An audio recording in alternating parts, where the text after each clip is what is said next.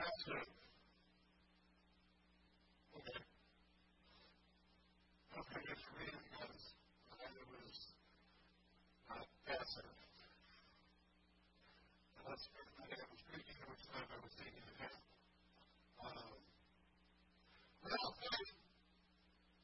nothing is possible. Nothing is impossible. If you're not thinking, it will happen. It won't. Miracles happen every day when you have faith. Expect the miracle. Peter knocked at the door. Faith answered him. No one was there. That's so cool. I mean, if there was a miracle, it comes up. I heard all these things on that thing. This course will be saying something we didn't see some of the stuff that we're going to be talking about faith and workflow. It would do something like this. Faith in God can move a mighty mountain. Faith can calm the troubled sea. Faith can make the desert like a mountain. Faith can bring the victory.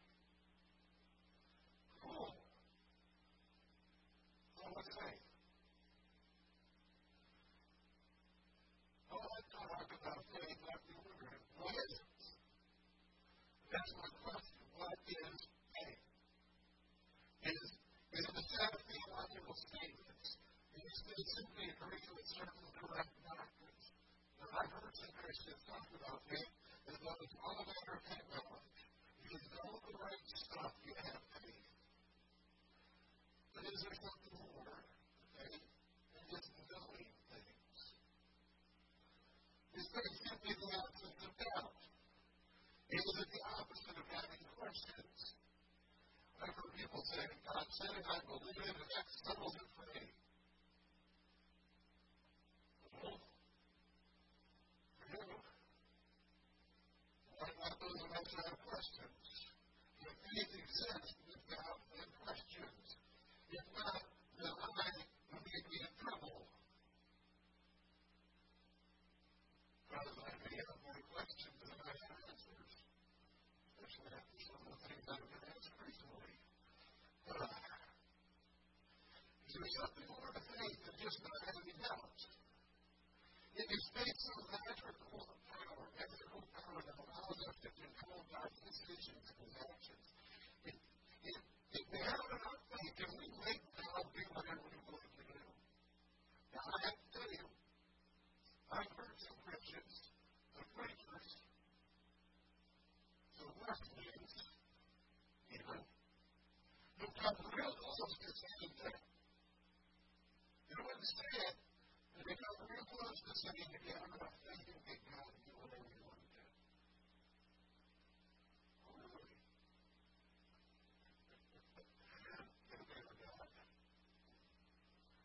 You're God's full of it. You can walk Him around.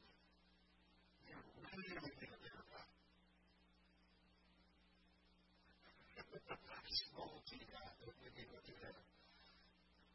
I think you need to bring God in your box out there as well. If you speak the feeling, the emotion, some people just struggle with that emotion. And it seems to me God wants to be more than a feeling. You want to faith. But these questions apply to all of us.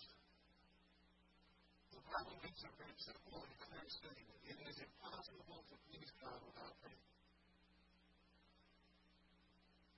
We all need to know what God expects. So we believe correct doctrines. If so, what are the correct doctrines? There are hundreds of denominations, of Christian groups. Hundreds of denominations that all have their own little statement doctrines. Some of them are like the Wesleyans and some of them aren't. How do I know which ones are the correct doctrines? Because if I have to have the faith, there's my question again. So we don't ever bury our doubts and our questions. So we just never really have them. And that's the case, then why do we have them?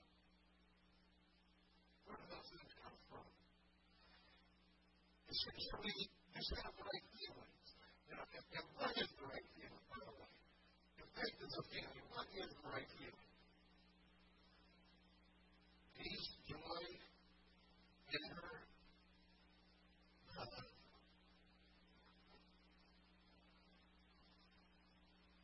what's the right feeling? The faith is a feeling. But the Bible talks about faith, and one thing to realize and forget is that the Bible, from the very beginning to the very end, is mostly stories. It's mostly stories about people, relationships. So the Bible, when it talks about faith, it uses stories about relationships. I want to talk to you, share with you a story today of a man who had a kind of faith that made Jesus take place. Found in Matthew chapter 8, verses 5 through 13. When Jesus arrived in Capernaum, a Roman officer came and pleaded with him, Lord, my young servant lies and dead, paralyzed, and lack of faith. Jesus said, I will come and heal him. And the officer said, Lord, I am not worthy to have you come to my house. Just say a word from where you are, and my servant will be healed.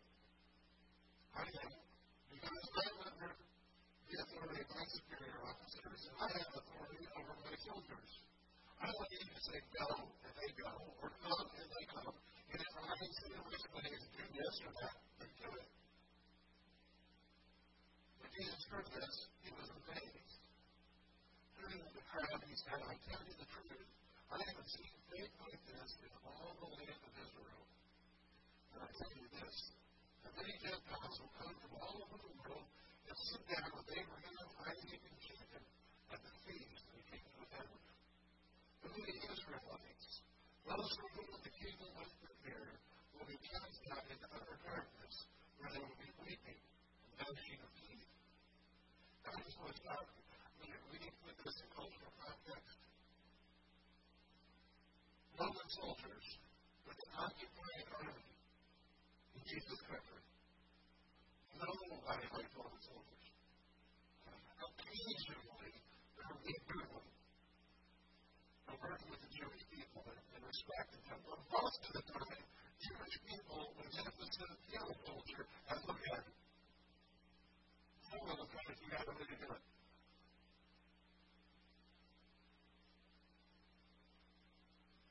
If you had to be a Gentile, you were a Roman soldier in a Jewish place. The Gentiles were left alone, but Roman soldiers were worse. And here this man, he comes to Jesus, and Jesus appears to his Jewish friends and says, this guy gets it. People like him are going to be in heaven at the big celebration, and people like you won't.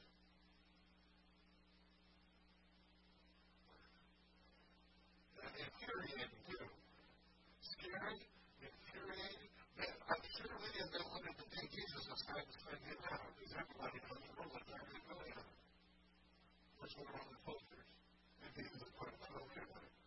These guys going. Because of his faith. But Jesus turns to this Roman officer. This officer has said to him, look, I don't want to get to you. Under authority, because I have authority. You give the command for my servant to be healed. And we are. And he says to the soldier, go home. What you have believed has happened. And the servant was healed that same hour. Another translation puts Jesus' response like this, go and let it be done according to your faith. There's some things I want you to notice about this. The soldier believed in Jesus' ability to heal. That's why he came. What else would he have done to Jesus if they had a sick servant? Except that he had heard stories of when Jesus was around, people were healed. He believed that Jesus could heal the servant. And so after he trusted Jesus, he used his authority to keep his promise. Jesus, the immediate response to this man was, I will come and heal your servant. And he goes, no, that's not necessary. Just give the order. He trusted Jesus. He used his authority. recognize the loyalty to Jesus by doing what he commanded. Jesus said, "Don't hold me taken care of." He didn't stand around the way, sure. He went home and found his servant as well. Now, there's a couple of things that I think we can learn from this. The first is that faith is not a way to control God in order to get what we want. The soldier's faith did not get Jesus to heal his servant. His request is all that was necessary. That he could believe in that. He's a simple servant too. And he said, "I will heal him." Jesus was already ready to go before he even asked if he would. His faith did not control it. In fact, his faith brought him in line with Jesus' authority. In fact, he was blessed where he was able to say, "You just give a word." I don't want this to be your authority. Maybe this is the absence of doubt either. Because there is absolutely no way that Roman soldier could go home and know until he got there that it actually happened. And I know those things can be healed. And everyone knows. Contrary to some opinions. Well, all the way home he's going on. The back of his mind is going on. He knows well. He's going to be healed. Even when he went to Jesus, there was questions. Will I really do this? Will I really need to do it? Will he? Did he? Sure, the questions were there. We're home. You know, we need to live out our faith in submission to God, even when we have questions and doubts. We need to come into submission to him. I think these are pretty in line with Jesus' authority. We have questions about how things will turn out. This is one of the things we need to understand about faith. Not all things are bad for us. Some doubts lead us to deeper faith. That kind of faith, that kind of doubt, the kind of doubt that leads us to a deeper faith, is the kind of God finds acceptable. And God encourages that kind of doubt.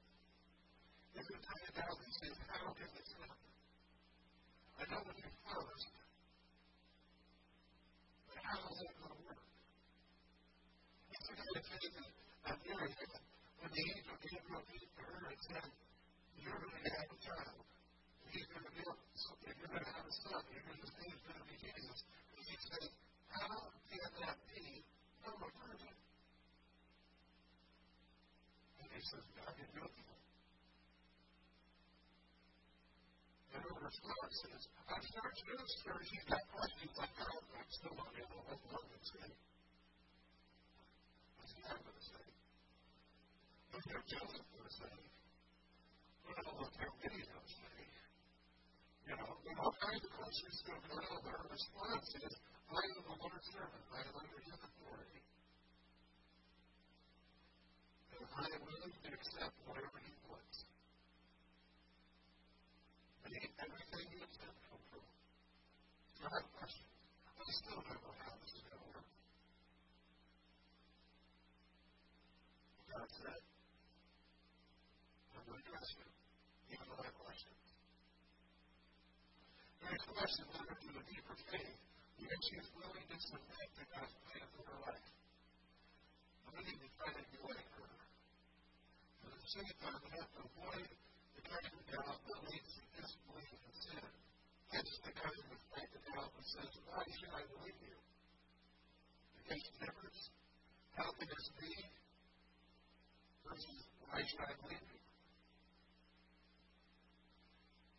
They made a lot of prosperity of her cousin's husband, Zechariah.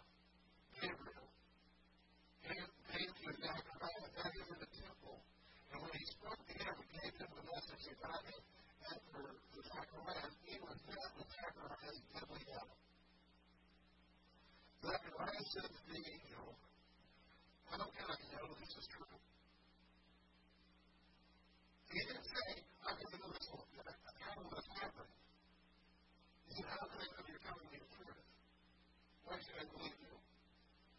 I've never met an angel. Archangel, Gabriel, one of the archangels, one of the top angels. I've never met one. But I somehow think they'd be pretty impressive. I really don't think the little babies with big wings and bows around the Valentine's Day are good examples of angels. Those are scary others. Well, silly. Gabriel is standing in front of him because how are you going to tell me the truth?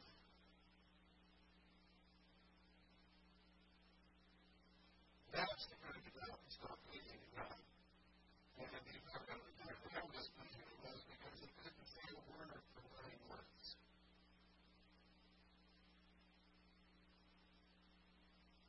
And some of you think your husbands are quiet. Well, I'm sorry. After I looked at him and says, how can I know you're telling me the truth? Why should I believe you?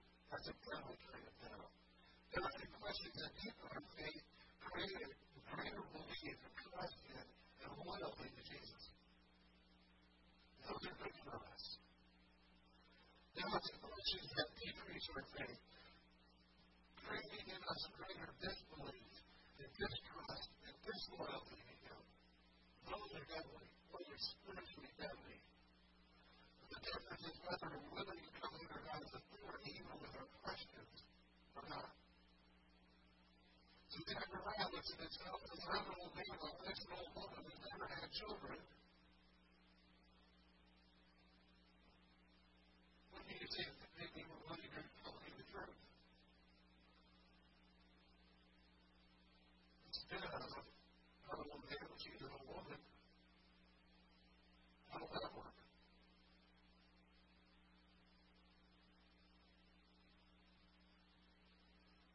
Here's your difference. You've done old and hard, doubting to God, care, and hurt your prayers. And when God comes and sends you a message from an angel saying, I've heard your prayers, you're going to have a son, you say, no, I don't think so. God is in trouble. Now, it might be hard to imagine what life will look like if we all began to come under God's authority and faith. I think we can get an idea from the life of Jesus. What did happen to Jesus? How did that work for Jesus' life? I remember those awesome stuff. If you think of something, go ahead and call it out. It's okay. One of the things that right here in the story, he healed people. But Jesus, as he lived his life, he was under submission to him, walking with God's authority, and he healed people. When he prayed for them, they were not healed. Whether they were sick physically, emotionally, spiritually, mentally, it did not matter. When he prayed for them, they were healed. Because they were aligned with God's authority. He confronted evil and hypocrisy. Some of the things that Jesus said and did that don't get into vacation Bible school stories. That's what he carried. He called people names, and many people are not doing that. Mistakes. When was the last time you told a bit of a guy if your kid calls on mistake in the past?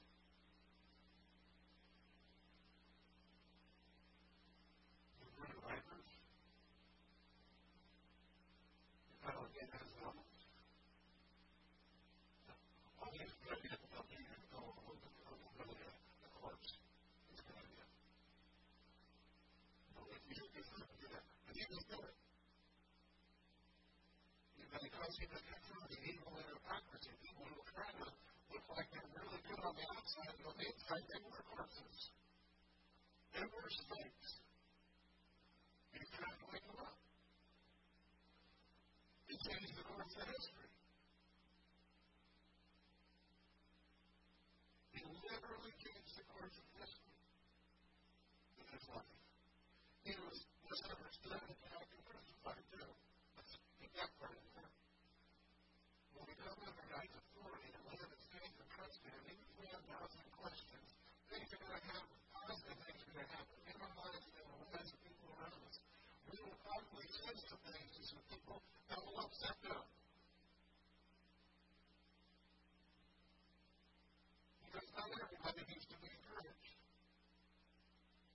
Some people need to be guided, poked, corrected, shut up once in a while. And we need to understand that if we're following Jesus and we're under His authority, and we're living by faith and trusting Him and believing Him and His promises, even when there are questions, even our neighbors understand us, people are going to attack us. They don't really get hung up.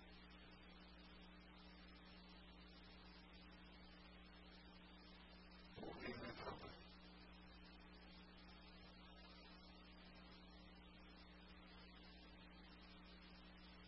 Faith. The kind of faith that this Roman soldier had, that believes Jesus, and the faith that says, I believe in who you are. I can trust you and keep your word.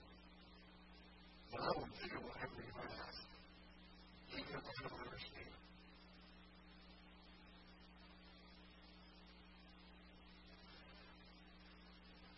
Because you and I had some good tries received and focus your attention on God's Holy Spirit. Next few moments. Now, is it possible that as I spoke today, you find an area in your life where you have more questions and doubts than you have faith?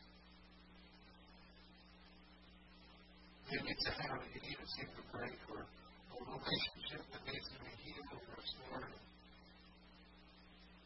If that's the case, I want you to listen to me for a moment. As the Holy Spirit helps you, is there an area in your life where you have to admit you have more questions and doubts than you have faith?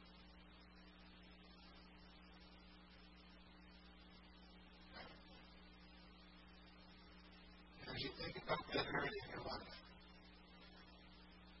is there something you know you should do, but you've been hesitating to do it? Every question kept before we get done.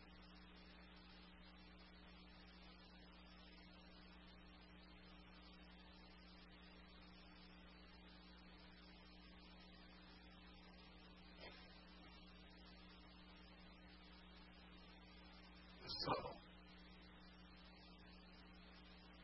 what can you do to bring in faith to the doubts and your questions that are not in the Lord?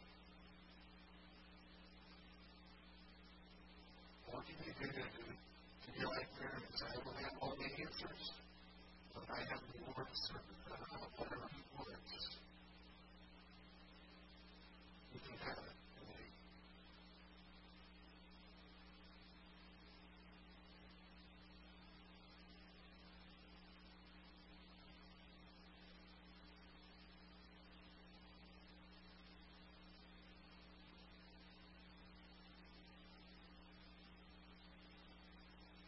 Identify that thing that you can do to bring your faith to God under God's authority. When will you do it?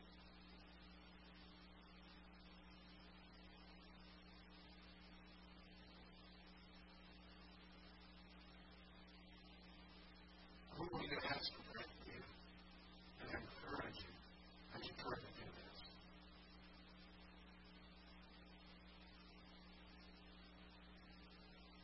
Who will you ask for whatever?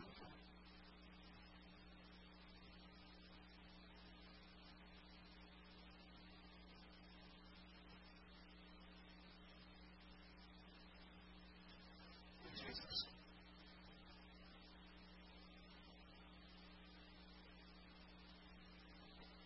what would your original disciples of the Lord increase our faith?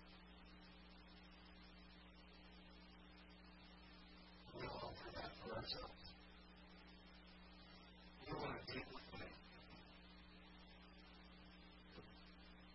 Stronger belief in who you are. Stronger trust. And more active work. We want to because it's under your authority. It's submitted to your will and your plan for our lives.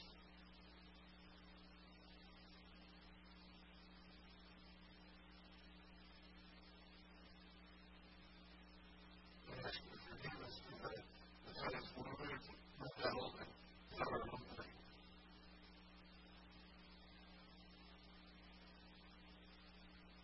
We ask you to give us your spirit in this